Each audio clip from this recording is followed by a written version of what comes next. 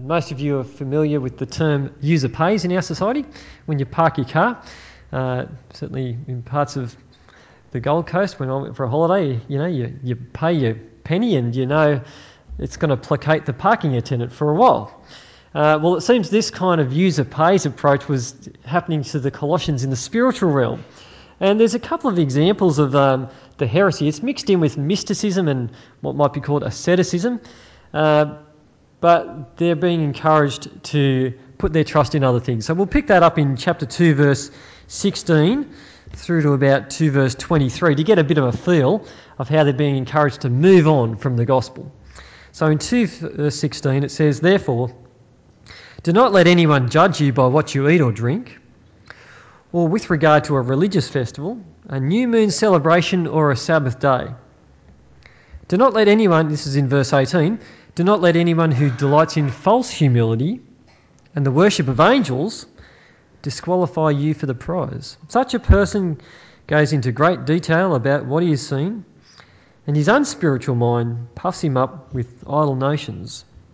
Verse 20, "Since you died with Christ to the basic principles of this world, why, as though you still belong to it, do you submit to its rules? Do not handle, do not taste, do not touch. These are all destined to perish with use, because they are based on human commands and teachings. Such regulations indeed have an appearance of wisdom, with their self-imposed worship, their false humility, and their harsh treatment of the body, but they lack any value in restraining sensual indulgence." And so what we see is the Christians have had a good start with their trust in the gospel, but now there's confusion that's coming. Some people, we find out, delight in false humility and the worship of angels. Now, this might not be that they're actually worshipping angels. That would be a case of idolatry, and Paul would probably be firmer about that. It might be more that they've tried to have what might be described as a heavenly ascent, to observe angels worshipping God in God's heavenly court. There was a mysticism around at the time called Merkaba mysticism, and it was Merkaba is the Hebrew word for a chariot. If you remember back to the Old Testament, where Elijah, in chapter 6 of 2 Kings, was taken up to heaven in chariots of fire, some people in the early times, New Testament times, wanted to have a kind of a heavenly ascent like Elijah had. Enoch was someone who was walking with God and he was taken. And there's other images of God being enthroned in a courtroom kind of situation. Even at the start of the book of Job, you read about how the sons of God are invited before God's presence, and Satan comes before as well. There's like a heavenly courtroom or throne room that angels attend in the Bible. And some of the people who are involved in some weird mystical practices would deprive themselves of food and possibly drink in order to prepare themselves for a heavenly ascent. And so Paul's saying, don't let people who are delighting in these kinds of mystical practices or legalistic practices be the ones who stand in judgment over you. Because the fact is, these Christians already have life with God. They've already got a type of all you need to be in God's presence, but they just can't see it at the time. I'll show you this from chapter 3, verses 1 to 4. This is what Paul says to help them understand what they've got. In chapter 3, verse 1 to 4, he says, "Since then you have been raised with Christ. Set your hearts on things above, where Christ is seated at the right hand of God. Set your minds on things above, not on earthly things. For you died, and your life is now hidden with Christ in God. When Christ, who is your life, appears, then you also will appear with him in glory." So what he's saying is, at one level, they've already been raised with Christ. They have died, and their lives are now hidden with Christ in God. That's a present reality. And then when Jesus appears, then they'll appear with him in glory. It'll be seen for the reality that it is when Jesus appears. Earlier, when Paul speaks about their baptism, he speaks about that being a sign of what they've already taken hold of in Christ. In chapter 2, verse 12, Paul writes, having been buried with him in baptism and raised with him through your faith in the power of God who raised him from the dead. Baptism was a sign that they'd taken hold of Christ's victory over any spiritual powers and that they've been reconciled to God and raised with Christ. And so given that they've already got a living experience of being right with God, that they've been able to draw near to God, they don't need to move on to some other mystical practices or legalism in order to have something more of what they've got in the gospel. But Paul does say, if you want to be heavenly minded, well then it's right to focus on Christ who is seated in heaven with God. But heavenly mindedness is not so much about carrying out weird practices as about how we live well as God's new community. And that's what the passage that we're looking carefully today is all about. True heavenly mindedness has got to do with earthly practice that's godly, focused on Christ, and lived well in community with each other. So the first thing he then challenges them to do is to start putting on this new man that they are.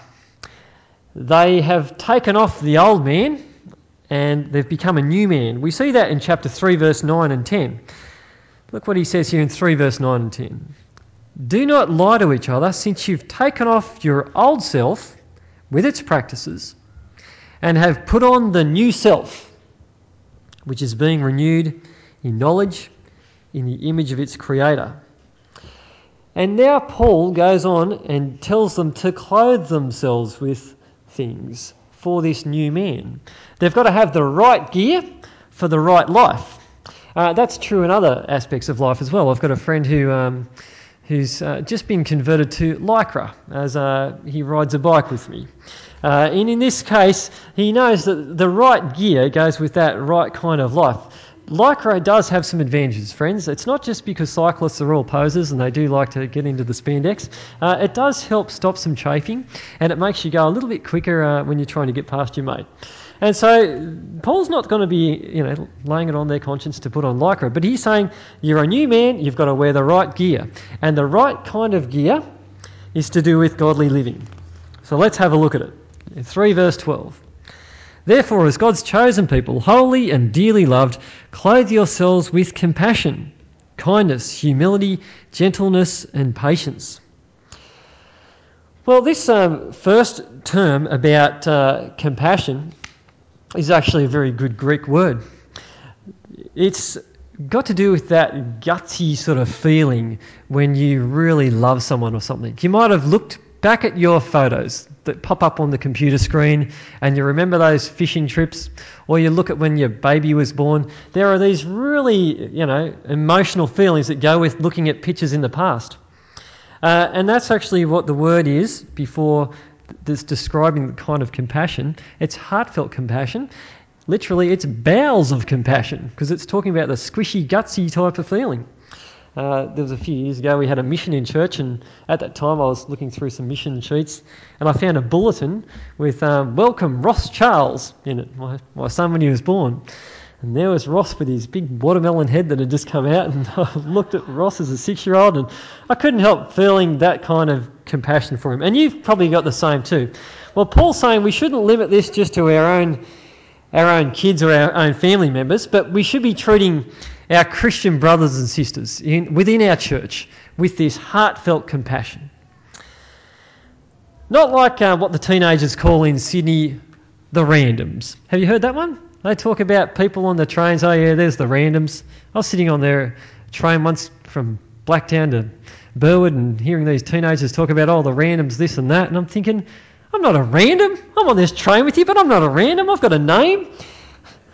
You're queued up in the bread shop and the people you don't know around you, well, they're still people. But we're not supposed to treat each other like the randoms. We don't have numbers here. We have names. And God's challenge for us this morning, the message from the Holy Spirit today, is that we are to have heartfelt compassion for one another, the same kind that you have for those loved ones in your family. The next thing they're called to be is a truly humble people. This term for humility already comes up in chapter 2, verse 18. You can turn with me if you like to have a look at how it's used in the negative. It's not a word that comes up much in the Bible in this negative way. It says, "Do not let anyone who delights in false humility and the worship of angels disqualify you for the prize." And in verse 23 of chapter 2, "Such regulations indeed have an appearance of wisdom, with their self-imposed worship, their false humility, and their harsh treatment of the body." Now, this idea of false humility is sort of bound up with people sort of depriving themselves of things, perhaps depriving themselves of some food for a time.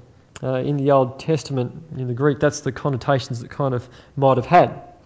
Paul's saying, now, there is a place for humility, but it's not about just starving yourself of food or water, getting yourself ready and deluded perhaps for a heavenly ascent. Presumably if you go without sleep, food and water for a while, you will have delusions as well.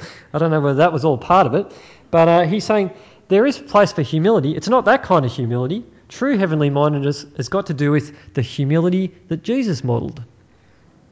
He's described as someone who's humbled himself. He was lowly in spirit. And that's the kind of humility that God's new community should have, not of another kind of mystical and legalistic kind. Well, we can see that true heavenly mindedness has got to do with simple godly living amongst one another now. And Paul lists kindness and gentleness and patience as those kind of things that should characterise God's new community. Well, the Colossians have been people who've come and gone, but the challenge still remains for God's church to be a godly one and to embody these kinds of things.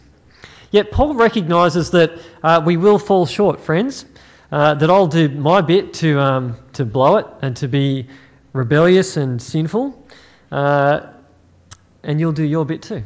And we know that he knows we're not going to be able to do it, because in the very next verse he talks about bearing with each other and forgiving each other. Let's pick that up in chapter 3, verse 13 and 14, if you're following with me. "Bear with each other and forgive whatever grievances you may have against one another. Forgive as the Lord forgave you. And over all these virtues put on love, which binds them all together in perfect unity." I know it's great to be part of a Christian community. It's great to be part of a church where people do forgive each other. In Sydney, when I was part of the college community, I had to ask for someone's forgiveness. We had an opportunity to give our presentations on the computer screen of mission trips that we'd done. And I went to Indonesia and I had some good photos to show. But I wasn't as good technologically to be able to get that file down small enough to sort of fit on the computer. And so when my turn came to put the thing in, it actually froze John's computer. And so that kind of ruined the day's presentations. Anyway, because I didn't quite get my act together well enough, and I probably should have checked it earlier, I said to him, "Look, John, I'm really sorry about butchering that job." And he was kind enough to forgive me, and he even scheduled another time when we could give the presentations. It was great. But, there's some other communities where they don't forgive. They harbour bitterness, they harbour a grudge, and they say things like, "I'll never forgive them for that." And it's a horrible experience to experience unforgiveness. Paul doesn't want his new community to be like that. He wants us to bear with each other. This is the idea that in community life, we do step on each other's toes. We are different kind of people with different backgrounds, and as we try to make life work together, we get bored with each other, and we end up annoying each other at times. But he challenges us to bear with each other. That's the message from God's word this morning. If you don't take anything else away today, this is a good one to remember. We're challenged to still bear with each other. Not just chuck in the towel and give up on each other, but to bear with each other and to forgive in so much as we sin against each other. Well, Paul continues, and we're in point 5 of your outline if you're following on, by calling the Colossians to let Christ's peace rule them. We'll pick that up in chapter 3, verse 15, if you're following on, 3:15. Let the peace of Christ rule in your hearts, since as members of one body you were called to peace, and be thankful. The peace of Christ might be understood best as the peace that Christ has achieved for them with God. That victory Jesus has brought over the powers and principalities, the evil forces of the world, and also the reconciliation with God that Jesus has brought. And the peace that Christ brings is to rule them. Now this idea, this word of ruling them, is actually a word that goes back to the games, the Olympic Games, how someone will disqualify someone for a prize, or someone will say you deserve the prize. Perhaps like in a boxing match, we're familiar with an umpire who declares a victor and hands over the belt to the winning party. Well, he's saying, let the peace of Christ rule you. Let that work that Christ has done be the thing which I suppose gives them the prize at the end. Because that same word comes up earlier in the negative, in chapter 2, verse 18, where it says, "Do not let anyone who delights in false humility and the worship of angels disqualify you for the prize." He's saying, don't carry on your life getting caught up in that nonsense. You won't get the prize, the crown of life that way. Instead, the peace that Christ brings, that's the thing that's going to be what's going to, if you hold on to that, you will receive the crown of life. And so the challenge is for them to continue in the gospel, not move from it. In point 6 of the sermon outline, we read that the teaching has to be kept Christ-centered within the church. That's what heavenly mindedness is about. It's not about moving on from Christ-centeredness. It's about sticking with this. Verse 16 says, "Let the word of Christ," which if you look earlier in Colossians might be understood as the word of truth or the gospel, "Let the word of Christ dwell in you richly as you teach and admonish one another with all wisdom, and as you sing psalms, hymns, and spiritual songs with gratitude in your hearts to God." Now, in this setting, people had probably been invited to move their worship away from things where Christ was central. And, I didn't ever expect to see a day when I'd be encouraged to move on from the word of truth, to move on from singing psalms, hymns and spiritual songs where Jesus is central, where we actually teach one another from the word of God in Bible study groups and when we hear it preached at church, and we're challenged to admonish one another. I didn't think I'd ever be encouraged to move on from a Christ-centered, word-centered ministry. But in the past, there was a time, I was part of a devotional group where some lady led the group and said we need to actually move on to investigating what's happening in our dreams with God more. That people within her church had profound dreams where God spoke to them face to face, and we need to actually move on from this kind of simple stuff to a world of mysticism and dreams. And I couldn't help think that at the time, about 2 verse 18, which says, "Such a person goes into great detail about what he's seen, and his unspiritual mind puffs him up with idle notions. He's lost connection with the head." Because I don't think Paul's saying in this passage, tap into your dreams. See if you can dream about the big lion or the crown or something like that. No, he's saying, let the word of Christ dwell in you richly. This is the word of truth, the gospel. We've got to keep letting God's word be the main game and not to move on away from it like these other people did at that time. Finally, in a catch-all phrase, Paul challenges this church to keep Jesus as the main thing. In verse 17, chapter 3, verse 17, he says, "And whatever you do, whether in word or deed, do it all in the name of the Lord Jesus, giving thanks to God the Father through him." Whatever they are to do, it isn't supposed to be bound up with asceticism and legalism and mysticism. They're supposed to keep Jesus at the centre. And whatever they do, do it in his name. That's the challenge.